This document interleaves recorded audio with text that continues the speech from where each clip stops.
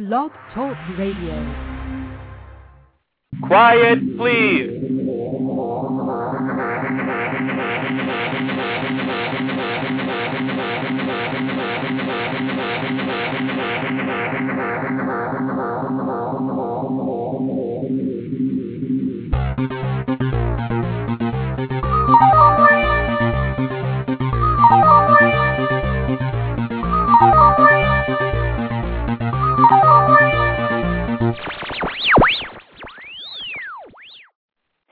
Welcome to Sikes Movie Beat, conversations with filmmakers, where we discuss everything film and TV. Here on Movie Beat, excuse me, Blog Talk is giving me some feedback. Here on Movie Beat, you're going to learn what to do and what not to do when it comes to making movies and television. On Movie Beat, we'll talk to everyone behind the scenes and in front of the camera. I'll provide you with guests and information you're going to want to have whether you're a filmmaker or a fan. So now let's actually move behind the scenes here at Movie Beat. I want to welcome you to today's show. First off, right out of the gate, let me say, people have asked me where I got the bumper music. That actually came from my 9-year-old daughter. She created it on GarageBand, and it plays just fine, except when it's uploaded to Movie Beat, and then it's got some glitches in it. But when I was looking for bumper music, I thought, hey, why not? You know, my daughter's a little composer, a little filmmaker, and so this was my a way of putting her in the show. Now, if you're listening to this live on Blog Talk, you can make this a favorite show. You can become a friend of Movie Beat right now by clicking the buttons for friend and for favorite. You can share it. You can tweet it or Facebook it, and you can download it or subscribe to the RSS feed so that you can get it as iPods through through a podcast through iTunes. Also, you're free to leave comments at the Blog Talk Radio site. Now, if you're listening to this archive, that means you're on the official Sikes Movie Beat page at www.rexsikes.com, REXSIKES.com. You can still email and tweet your friends about it. You can Facebook it, MySpace it, but you can certainly share the tips and suggestions and the fine interviews and the conversations we have with filmmakers with all of your industry friends and movie making and TV friends. We've got lots of good people coming up soon. We're going to do part 2 with Dave West, sound mixer at Digital Dreams Sound Studios.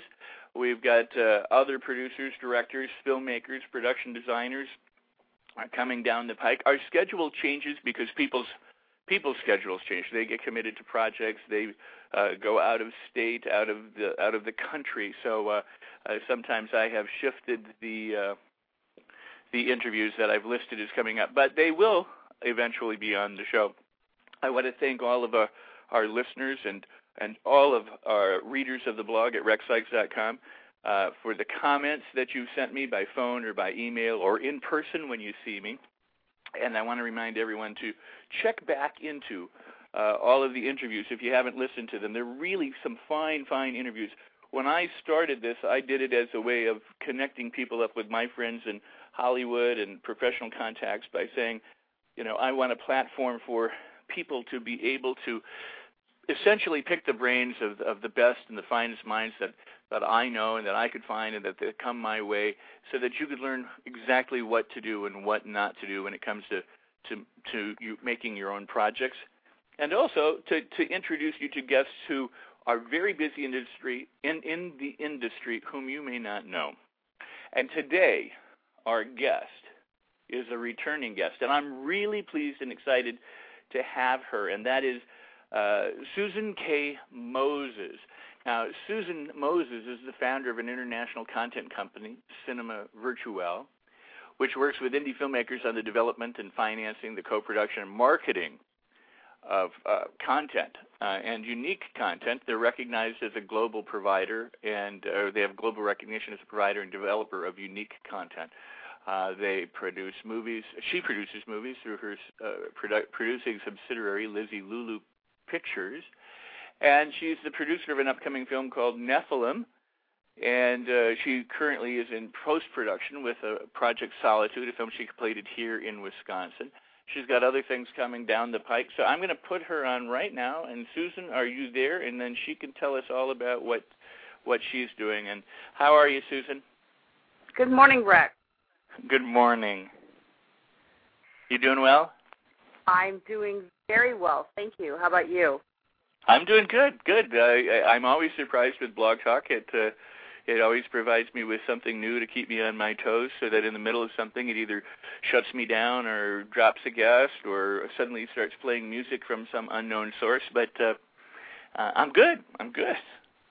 Well, I think I'll just give you a little heads up in advance, and that is that I'm actually speaking to you today from my cell phone. Oh, don't tell people that. They can never know that. They're always supposed to be on landlines. Well, we'll give them a little bit of a heads up. Now they're all going to want some slack. No, but you are speaking on your cell phone, so that it's a potential for dropping the call. I thank you for letting us know that.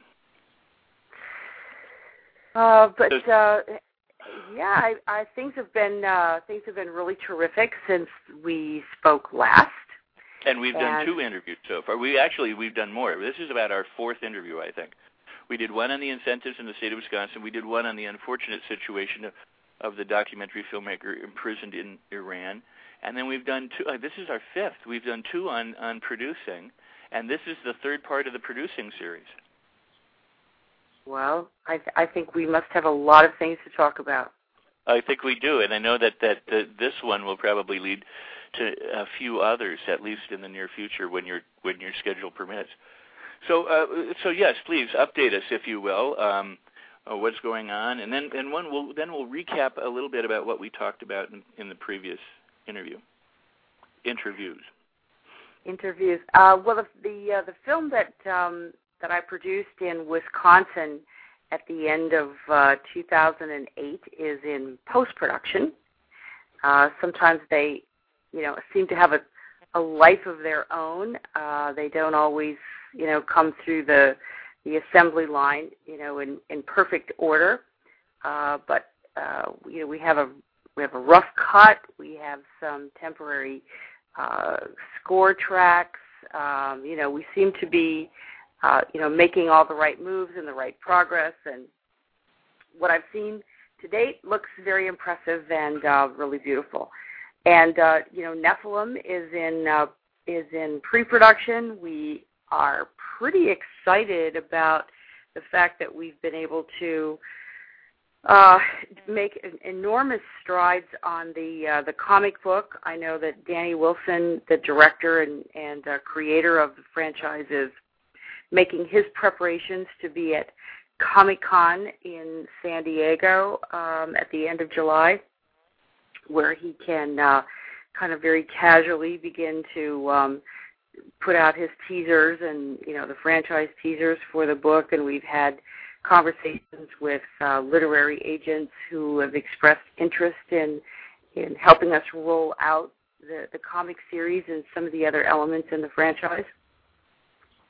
And I have also been working on a few other smaller projects, which will film, at some point, probably in between completing Nephilim and starting the 2nd installment of the Nephilim film.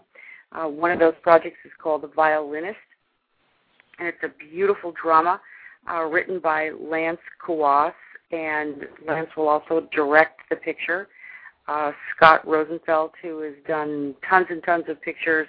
I could go on and on about his resume, but I think the one that resonates the most with people is a little film called Home Alone. Hello? Oh, you're there. I heard a click, and then I wasn't sure whether you were there or not, so we're here. Oh. Home Alone, yeah. And Scott is working with one of my other guests, Ron Coleman, on his project and your project, so the world is quite a small place indeed. But suffice to say that you're working with professional people with excellent credentials. That's exactly correct, and I'm so excited to be working with Lance. He's a terrifically talented person. And then I'm developing another small picture with an actor named Victor Alfieri. Victor's recently was in Angels and Demons, and he was the best thing in Angels and Demons, by the way. He really was. Well, no, I mean, as an actor, I thought he did real well. It appeared that his part was much larger and reduced to he was cut very, very severely, probably, but he did a fine job. It was good watching him. As a matter of fact, that's a very good observation. He had a much larger, much more significant role in the film, and Ron Howard said, "Look, Victor, we had to make some very tough choices." He said, "We basically had something in the range of a 3-hour film and needed to make a lot of cuts to get the movie down to the footage that we actually ended up with in the final cut and the release print of the film." And he said, "Has nothing to do with the fact that we didn't like your acting. As a matter of fact, we loved your performances." So Victor wrote a script called Phoenix, and it was a vehicle that he created to really kind of showcase his talents in a leading role. I love the picture tremendously. It's a road trip movie, kind of like a modern day Easy Rider, if you will. It's a motorcycle, road trip movie, and it's really beautiful. There's tons of things going on. I'm doing some consulting work with other filmmakers here in Los Angeles who are making every effort to get their movies up and running, and some of them are rather new filmmakers, and that's always kind of exciting to see somebody who has not yet been jaded so much by the system, but they're trying to create something that they feel passionately about. So it's not dull. In general, I think the industry is going through some transitions that are very much similar and mirroring what's happening just in general out there, and not only the U.S. economy, but kind of globally. There is not as much in production today as there would typically be at this time. That, some kind of, causes a little bit of concern for, certain of the support industries, the craft services and casting companies and, the kinds of people that you're talking to in terms of the sound design and sound mixing companies, because they don't have the workflow coming into their companies that there have been, the volume that they've been experiencing or typically would be experiencing from past years. But, we're all pretty resilient, and people are very creative and, looking for alternative solutions to what they had been doing otherwise. And, for me, it's, I'm looking elsewhere for sources of funding, atypical places, and, trying to be as creative as possible in putting together some of these deals. Well, let's get into that then. But let's do that kind of in a roundabout way, if you don't mind. What I'd like to do is just very briefly recap what we had discussed in the previous 2 interviews on producing. Now, we've touched on those also in the interview on the incentives, so it was good because we talked about money issues revolving around film production and what the states can do to either assist that or not assist that. But then we also just went right into producing and what the role of a producer is. And I also want to make mention to the fact that I have opened the chat window, and there are some guests, some listeners who are in the chat room there. But for any other listeners who are live who want to come into the chat room, that would be great. I'm going to ask a very quick first question from one of the listeners, and then let's go to our recap, and that is the first issue of the Nephilim comic book out yet?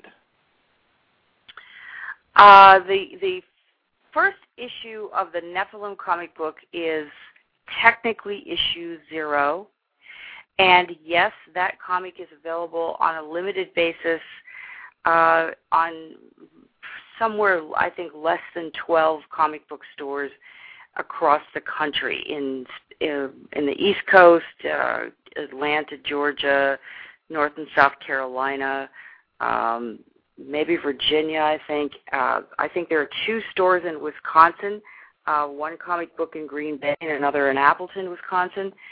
And they can listen in on, actually, I think Danny mentions where they are in his interview on Movie Beat. We did talk about that, and he mentioned a comic book company up in Green Bay. So if the listeners are from Wisconsin, they certainly could check that out. Check out that interview with Danny Wilson, and he'll give some information regarding that. Exactly. Issue 1 has been available on a more limited basis. We did not ever go into mass production on that issue. We're debating at this point, and I think as soon as Danny Wilson returns from Comic-Con, I think we'll have a more specific idea of when we'll do the specific release of reissue 0 and issue 1. We had a conversation with, and these are all the things that we get into when we're producing, in particular when we're producing something like a franchise. And you have elements beyond the film project, you need to do just as much research into those other elements as we've done in order to do our homework and prepare for the film. So in talking I'm sorry, I was just going to say, and during Danny's interview, he mentioned the release schedule of the comics to be timed with the movie and how that was all going to play out. And so if they're not in wide release right now, I guess it makes... you'd have to listen to Danny's interviews to hear what he has to say about it. But you're involved in it as well, so if you want to tell people now, it's fine. Well, I think that I was just going to say that we've been doing our homework and having conversations with people who are actually in the business of supporting franchises, and in particular the comic book or other sorts of materials like that hit the marketplace, some after the release of the film, others during the release of the film, some before the release of the film, and looking at all the pros and cons. And it is my expectation that probably at some point, either right around the Christmas holiday or immediately thereafter, we will begin to see the Nephilim comic series in broader release. That seems to be the general track that we are settling on for the Nephilim comic, and then on a limited basis some of the merchandising. I know that we're looking at the possibility of having a marketing package which would include issues 0, 1, and possibly 2 to have available at the Berlin Film Festival, which is in early 2010. So I think that in order for us to meet that deadline, we definitely are going to have to get into production and wider distribution at some point at the end of this year, early part of January. All right. Well, fantastic. Thanks for answering the question for our listeners. And let's get right now into recapping. We had talked about an overview. Can you give us an overview of the producer's role? And I'm going to throw these out to you right now because it will recap what we talked about in the earlier discussions, and that was the producer's role in finding scripts, securing attachments, funding, and negotiating deals. That's what we talked about. Anything you want to, in general, refresh people's minds about before I get into specific questions? I think that's a really fair assessment on a thumbnail recap, and I agree with you. I think that if people would like to have more of this, specific background information that we've already covered, because you do archive the show, it would be so easy for them to just kind of dial into part one and part 2 of the producing series, and then kind of come back to this and maybe listen to it again, and they'll be completely up to speed. But I'd love it if you have additional questions or other topics or areas that you would like to cover, to just fire away. I'd love to hear the questions that some of the listeners have. Well, all right, fantastic. We have, just so the listeners know who might be listening live, or if you're archiving this particular interview, all of Susan's interviews, with the exception of the one on the Iranian documentary filmmaker and the one on the incentives, are now archived under the heading of the art and business of producing movies / Susan Moses. It's archived on the interviews page at Rex Sikes Movie Beat. And when you go to that page, you'll find information on Susan and her biography, and then there will be links to Part 1, Part 2, Part 3, and upcoming links. And this is Part 3 right now. So, and we are already over 20 minutes into the interview. We've yet to talk about some of the numerous questions that could come up. So I know that there will be a Part 4 and hopefully a Part 5 or 6 or however many you can find yourself doing, Susan. But so we had a conversation a while back, a month or so ago, regarding what motivates a producer to attach to a particular project. In other words, a producer is if he's scouring the world looking for projects. They're either looking at the news or books or other feature films, or they write. They're looking around for something to produce. Maybe they're producing their own work and they've written something. But so you as a producer, what motivates you to attach to a particular project? For me, and I suspect for the majority of other producers, it really starts at the core level of a passion. And, it could be a passion for a particular subject matter, passion for a specific genre, or something about the basic idea or the integrity of that project that kind of makes the producer, and in my case, me, unable to sleep until I have figured out a way to begin the process of translating whatever that material is into something visual and in moving pictures so that it can reach a broader audience, and whatever the entertainment value or the message is or the information is has an opportunity to be seen by people, more mass audience. And I just get really passionate about things, not because I'm drawn to a specific genre per se, but it could be that for me the subject matter I find challenging and interesting, and then the people involved, the other people who are attached to or involved in that subject matter.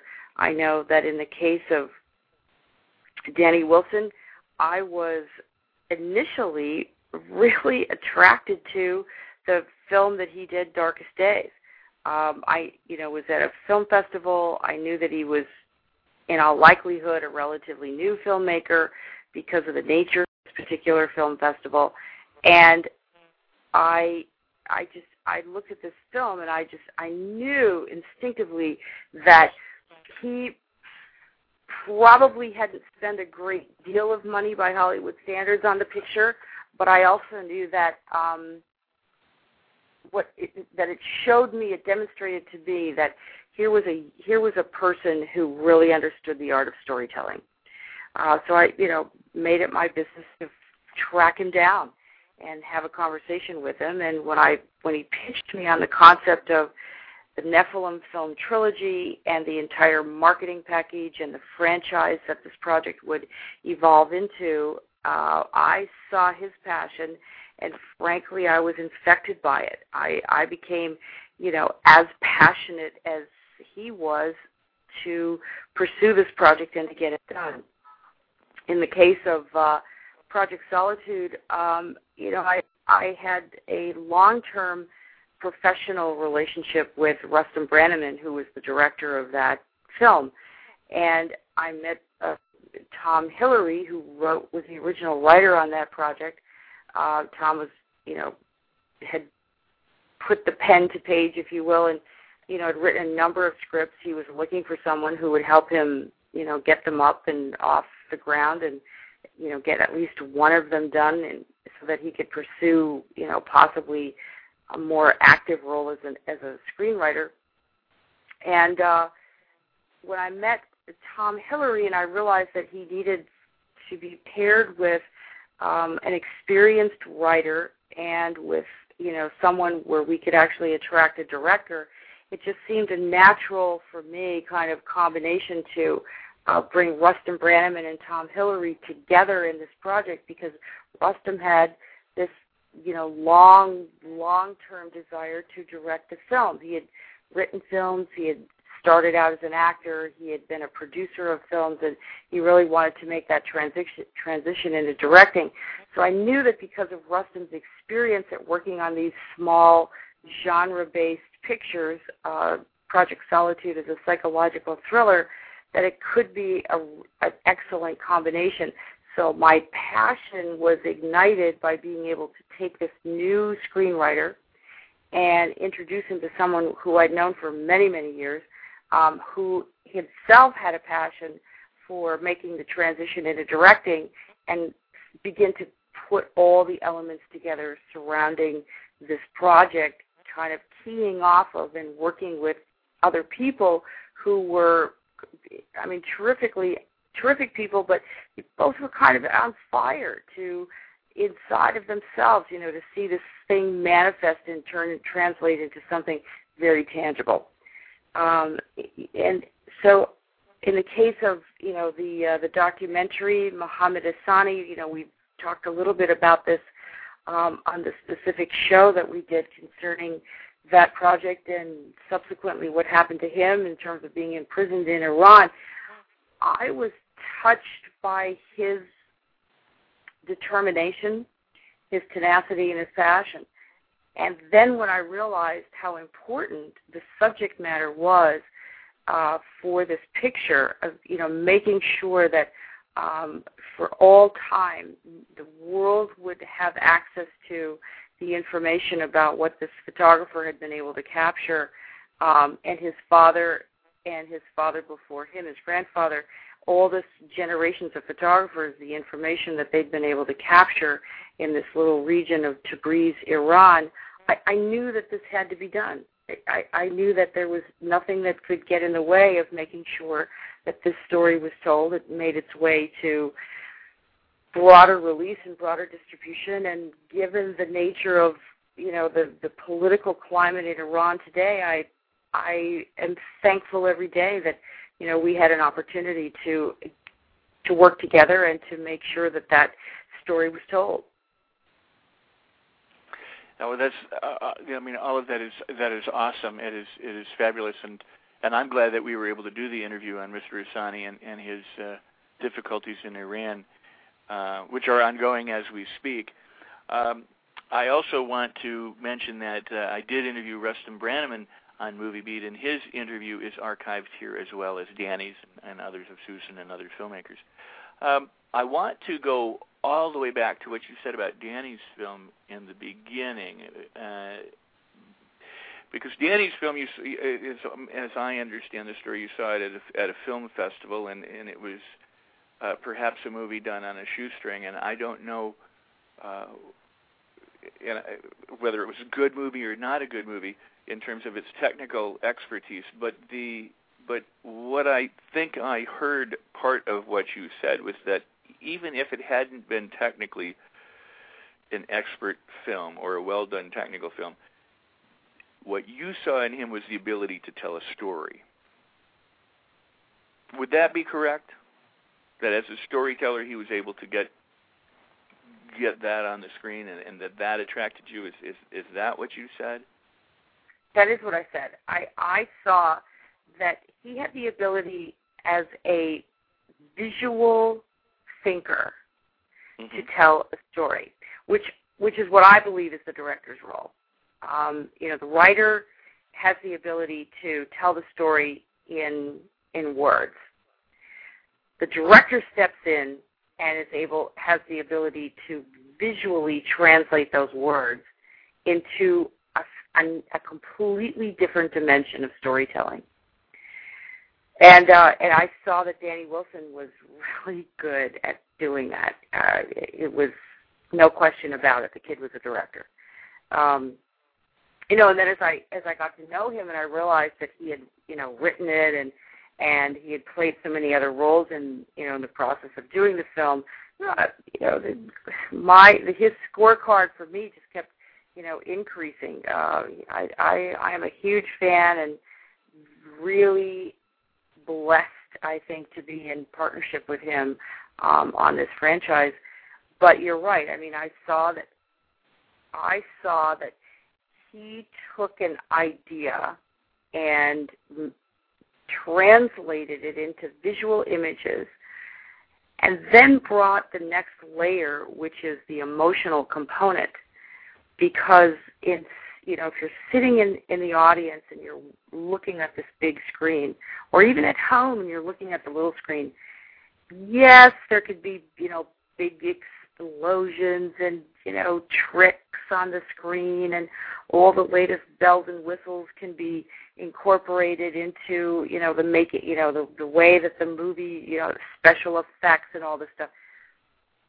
And not that I want to make a pejorative comment about, anyone else's work, because I don't really think that's fair, but when the emotional component and when the humanness and the ability for all of those images to transcend whatever screen they're being projected on to resonate with the person who's watching the film is missing, then you can spend hundreds of millions of dollars, $80 million. I mean, you name the number, it's all very possible. And have something that's technically a really, wow, you get the wow factor. But at the end of the day, the audiences walk away and they're very disappointed. And I was reading some of the reviews yesterday about, I'm not even going to name the film, but it's a film that's in release right now, where the audiences are walking away, and I don't think that emotional component has translated. All the technical stuff is there. The studio certainly paid a lot of money for this science fantasy film, but it doesn't seem to be resonating with the audience. This is what I saw Danny Wilson had the ability to do. He gave the characters life. He gave them personality. He created the emotion within the storytelling. I was captivated. Were there, flaws in, some of the transitions? Did I see that, he probably should have had more money to, complete the sound mix and the sound design of the movie? Absolutely. That was very obvious to me. But the most important thing for me was the fact that I knew with more money to be able to adequately produce those other technical aspects of the movie, that he was going to be a force to be reckoned with within Hollywood. He will become a name that people will recognize as someone who is very passionate and a perfectionist with his craft. That is awesome, and I just want to say that I've been fortunate to spend time with you and with Danny in multiple occasions, and the passion really kind of oozes from both of you. I mean, that is one of the things that is very attractive in a professional sense, but also in a personal sense, is that when you describe your works, and when Danny describes what he's doing, it just comes right off of him. I mean, that he's living and breathing, and the wheels are churning in his head, but it's beyond thinking. It is literally the act of feeling it, and that's good. I mean that I believe, and have said numerous times in Movie Beat and in conversations here or elsewhere, that when it comes to sales, people frankly they buy something because they feel it's the right thing to do, and I don't mean that in a mental way. They have literally a gut feeling. I want this. They feel the need. They feel compelled, and then they'll give you all the reasons why they purchased it. But it boils down pretty much to an emotional component. And if you go to a movie and you sit there and you aren't riveted emotionally, if you watch all these pretty pictures and all the explosions and everything, and you just sit there and go, so what? The producers, the directors haven't done their job. They haven't grabbed you. They haven't taken you on a roller coaster ride. They haven't given you the time of your life, so that when you walk out of there, if you get off Batman at Six Flags or some ride at Disney and you go, wow, that was incredible, that's because you felt that ride. It wasn't that you saw just the world whizzing by in a fast way when you were upside down. It's that you had this experience that you can hardly begin to describe. And when you get off the ride, you're like, whoa, great, let's do that again. Well, when a movie can do that to you, when they've grabbed you and you've gone, wow, and you forgot that time existed, I think that is what the director and the producers and the storyteller and the writer's job is, and that's hopefully what people are trying to manufacture. And yes, Hollywood oftentimes falls down for formula and big CGI, and they forget that it really is about the audience and who's watching the movie, not about just getting something on the screen. It's about their experience of the people sitting in the theater. So when you talk about Danny, and I do believe he's going to be a force to be reckoned with, and because he is so passionate about this. That is awesome. So can you list some specific criterion that you have? I mean, you've said, I think, more than enough, but is there a specific criterion for then attaching to a project or attaching to a person like Danny project? I can. I'm sorry. I was just going to say, and does that differ or support, your original motivation? So, I could definitely give you, I suppose, a thumbnail overview of what, for me, is the process that happens. And I mean, I have people contacting me on a pretty regular basis, asking if I would be interested in, reading their script or taking a look at their script. And these days, let me interrupt you. I'm sorry. This is good because you have a listener online a question that I have yet to get to, but says, does she read scripts? And what do you think the best way for a screener to get their script read? Who buys scripts? I mean, there are other questions, but you're now talking about you're receiving scripts and you read them. I do, and there are times when I have a greater capacity to read a script and give somebody a critique than others. When I'm in between projects, or I have a week or so where I'm not in the process of trying to very specifically move a project from one place to another, and I'm pretty generous. I am kind of among the rare breed of people who, if I have the time and I have the ability, and I think the person is really serious about what they're doing, I will read the script. It's not something that I take lightly because it's a couple of hours at a minimum to really give that script a proper read and to be able to formulate some sort of a response back to the person. That's my valuable time. So I don't take it lightly, but I am pretty generous about it. And I definitely have read, lots and lots and lots of scripts that I knew going into the reading of the script I probably would not have an interest in producing, but because I felt that the person handing me the script was very sincere about what they're doing, it was just something I felt I would just give back, take a kind of tithing my time a little bit and giving it back to a screenwriter. So I do read scripts. I think I'm not typical. It's very tough sometimes for producers to have an open door policy about reading scripts because there's always that danger that I could read a script casually, just trying to help somebody out, and then down the road, I get involved in a project, or I may already be involved in a project, and there could be some similar conceptual elements, and then there's, the person who I've done the favor for thinks, aha, she read my script and, stole the idea. And then there's the potential for some sort of legal action, and that all gets very complicated. So it's not something that I take lightly. I do it. I do it more often, I suppose, than the average person does.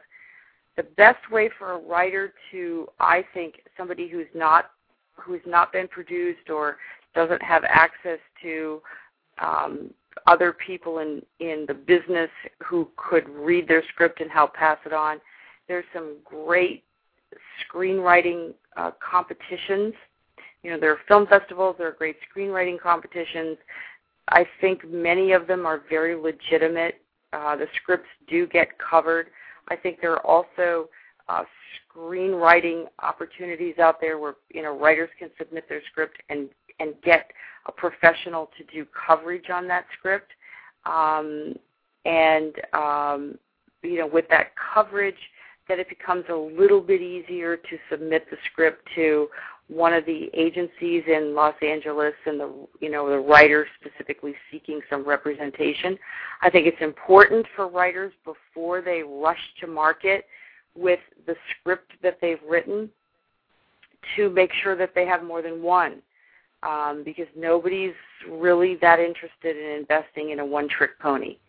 All the time and all the energy and all the effort that an agent or a manager or a producer will put into helping a relatively new writer, we want to know that that person is going to be around for the second, the third, the fourth, and a lot of other material to follow.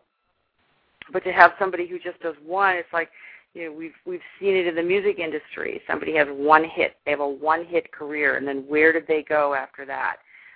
But all that money is invested in the promotion and advertising and marketing of that performer, building up the public's appetite for that person, and then there's nothing to follow on. Nothing ever happens. Nothing comes up as a result of it. So I think for writers to, I'll go back to Tom Hillary, who was the writer on Project Solitude. The first day that he flew to Los Angeles and met with me, and we had met at this lovely little coffee shop over in Beverly Hills, he came to the table with 12 scripts and stacked them up on the table in front of me and, kind of jokingly said, take your pick. And I looked at him and I thought, that 12 screenplays, notwithstanding the fact that at that moment I didn't know whether or not they were good, bad, or indifferent, represented a huge investment of his time. So I knew before I picked out Project Solitude to read that he was very serious. He had invested himself in the process of screenwriting. And then I was curious enough to take it to the next level and, find out what the genres were that he had written about, and decided that, for me, on a new writer, sort of the easiest way to go about it would be to pick out a genre that typically does very well commercially and could be produced for relatively low dollars. So I said, let me read your psychological thriller. And I did, and I loved it. I thought it was original and clever, and the story was not something I'd heard over and over and over again, and I took a chance with him. That's awesome. That is awesome, and I have some thoughts that I want to kind of tie together in my own head about this. But let me say this: if you are loving this, if you are enjoying listening to Susan right now, and or the other interviews archived here on Movie Beat, please do share it with your friends and your industry connections. Facebook it, MySpace it, however, email your friends, tweet it, and continue to help us spread the word, because we sure enjoy having you enjoy this, and to benefit from these, and to have your friends and colleagues benefit as well. Susan, this is fascinating, because I go back to Danny for just a second, and that is that you were at a film festival, and out of all of the people there, you sought out this young filmmaker who had made this movie because you saw something that grabbed you and it attracted you about him and his ability in telling a story. And then you spoke with him, and if my memory serves me from a conversation we had, was it that he had spent less money on the movie that you thought he had, or something along those lines? But I'll let you clarify that in a minute. But you talked to him, and then he essentially laid out a vision for you. He had a business plan. He had this franchise, the notion that he was going to do this and this and this and this, and it was going to work that way, and it was going to be these different things, and was very passionate about it. And then you describe Tom Hillary, and he shows up with 12 scripts, and you can have your pick, and you know that he's in it for the long term. It's something he hasn't taken lightly. And then you read one, obviously, and it was something that you hadn't, heard very much before, and it was different. It was novel. If I had to say there's kind of a thread here, when we get back to this list of criterion, or about reasons for attaching, and what motivates you. We've got passion, we've got vision or future or planning, we've got somebody who's involved, who's not a one-trick pony. But I mean, I want you to fill in the words. I don't want to be putting words in your mouth, but from listening, this is the kind of the things that I'm gleaning at this moment and coming away with. So if I were a young filmmaker or even an advanced filmmaker, I'd go, these are things that should be important for me to consider in furthering my career, especially when, how will other people view me, and how do I make an approach, or how will I be approached by people? So I'm sorry, I'm going to let you talk. Well, I'll answer the question that you sort of inserted in there, which is that ultimately, yes, I did. I thought that Danny Wilson I knew that Danny Wilson had spent less money than a, sort of typical Hollywood movie would have spent on the type of picture that he produced. But I was really shocked when I learned how little money, comparatively speaking, he had actually spent in making the movie, which was a lot for him. It was a great deal for him as a young, just fresh out of film school filmmaker to, go. He went out on his own and he got that money, pulled the money together, put a lot on his credit cards. I mean, I saw that he was, really dedicated and serious. The final amount of money that he spent, yes, it was significantly less, which impressed me even more so, because when I realized how little money he had spent and was to translate that into a motion picture, a feature film, which, by the way, ultimately went on to realize theatrical release in several countries abroad and did pretty well in its DVD sales in foreign territories. That's incredibly impressive. The truth is, I think, in the final product. And yes, for Tom Hillary, it was important for me to see that he had made that commitment. But there was, and with Mr. Asani, it was about the passion, and I just knew, just morally, I needed to participate with him in helping to push this story out to make sure that his story was told. But I'm working on with two gentlemen at the moment who are located on the East Coast, and it's a completely different situation. Neither of them have any real history in the entertainment industry. One of them I've known for over 20 years on a personal level, and has approached me about a story that he believes needs to be told. And so he, introduced me to the gentleman about whose life I believe will ultimately be translated into a book and no doubt into a screenplay and ultimately be made into a film, because he's a fascinating character. And I just, as I listened to his story and the things that he had been involved in, and listened to how this has changed his life and the lives of all of the people who have been associated with him, including his family, I could tell that the elements were there to, sort of take a movie like, let's say, a Goodfellas meets Catch Me If You Can, and put a little bit of Blow in there, the Johnny Depp movie, and have something that's contemporary. I'm sure we'll have all of those fascinating elements of the underworld associated with it, but they're really at an infinitesimal stage in the development of the story. It's just the guy who is ready to tell his story. So for me, in that particular project, it won't be getting involved in a finished screenplay. I need to go even farther back to the origins of the process and get involved in attaching myself to this project, find the screenwriter, supervise the screenwriter, and then, get this project to the point where we even have a script that then can be packaged and ultimately produced. So what attracted me to this? Initially, because it came to me through someone I've known for over 20 years. And I listened to him. We've been actually talking about this project for almost a year. The fact that he hasn't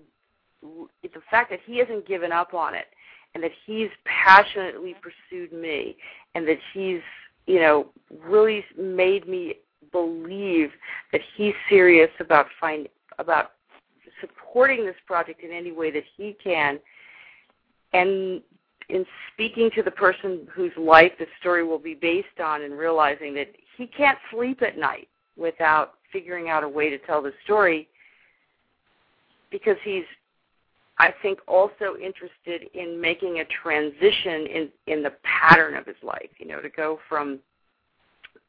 to make the transition of being someone who was involved in committing crimes to someone who wants to turn that around and really be an example to a lot of other people, and understanding why that just was a bad decision, but then also to work with major corporations in showing them how to protect themselves from people like him. So I said, okay, there's some redeeming elements here. It's fascinating commercial storytelling, but there's also some sort of socially redeeming component. Awesome. Now, because you described two different aspects of developing projects, and one is somebody, you find a script, and it's for our discussion here, it's completed at least in its first rough draft, and it's something that you find, and it's fascinating and it's interesting. Or you found a film, and you find out that somebody has other screenplays or other ideas, in them. Or in this case, you hear a story, and there is no screenplay, there is no book, there is no tangible product yet, and so you're going to work to develop the entire thing. So we're not going to have time to discuss these in full now, because we have just about 5 minutes left, and have barely scratched the surface on so many important topics that I know you are. You have expertise in, and you are an expert in, that I want to be able to cover. But suffice to say that in the next 5 minutes, the time frame between taking one of these projects and getting it from conception, or getting it from first draft to the screen, obviously it's going to vary. A producer might tie up, a year or 5 or 10 years trying to get something done. I'm not sure how I want to formulate a question here, other than to kind of just say, there are things that attract you, there are things that grab you, and where do you start? You've described these different projects here, Tom's and Danny's and this gentleman's, and you've got these all going on at one time too. Plus, you've got other films going on, that are in different states of development. So, how do you do it? I think that's it. Well, there's it's being able to understand creating a balance, and also for me, I have to limit what I get involved in, and the way and the manner in which I do get involved in projects. I know so many producer friends of mine who talk about 12 projects they're currently producing. I personally don't believe that it's even feasible for an individual person to be producing 12 projects simultaneously. Each one is a full-time job. So for me, it's a process of staggering to have them.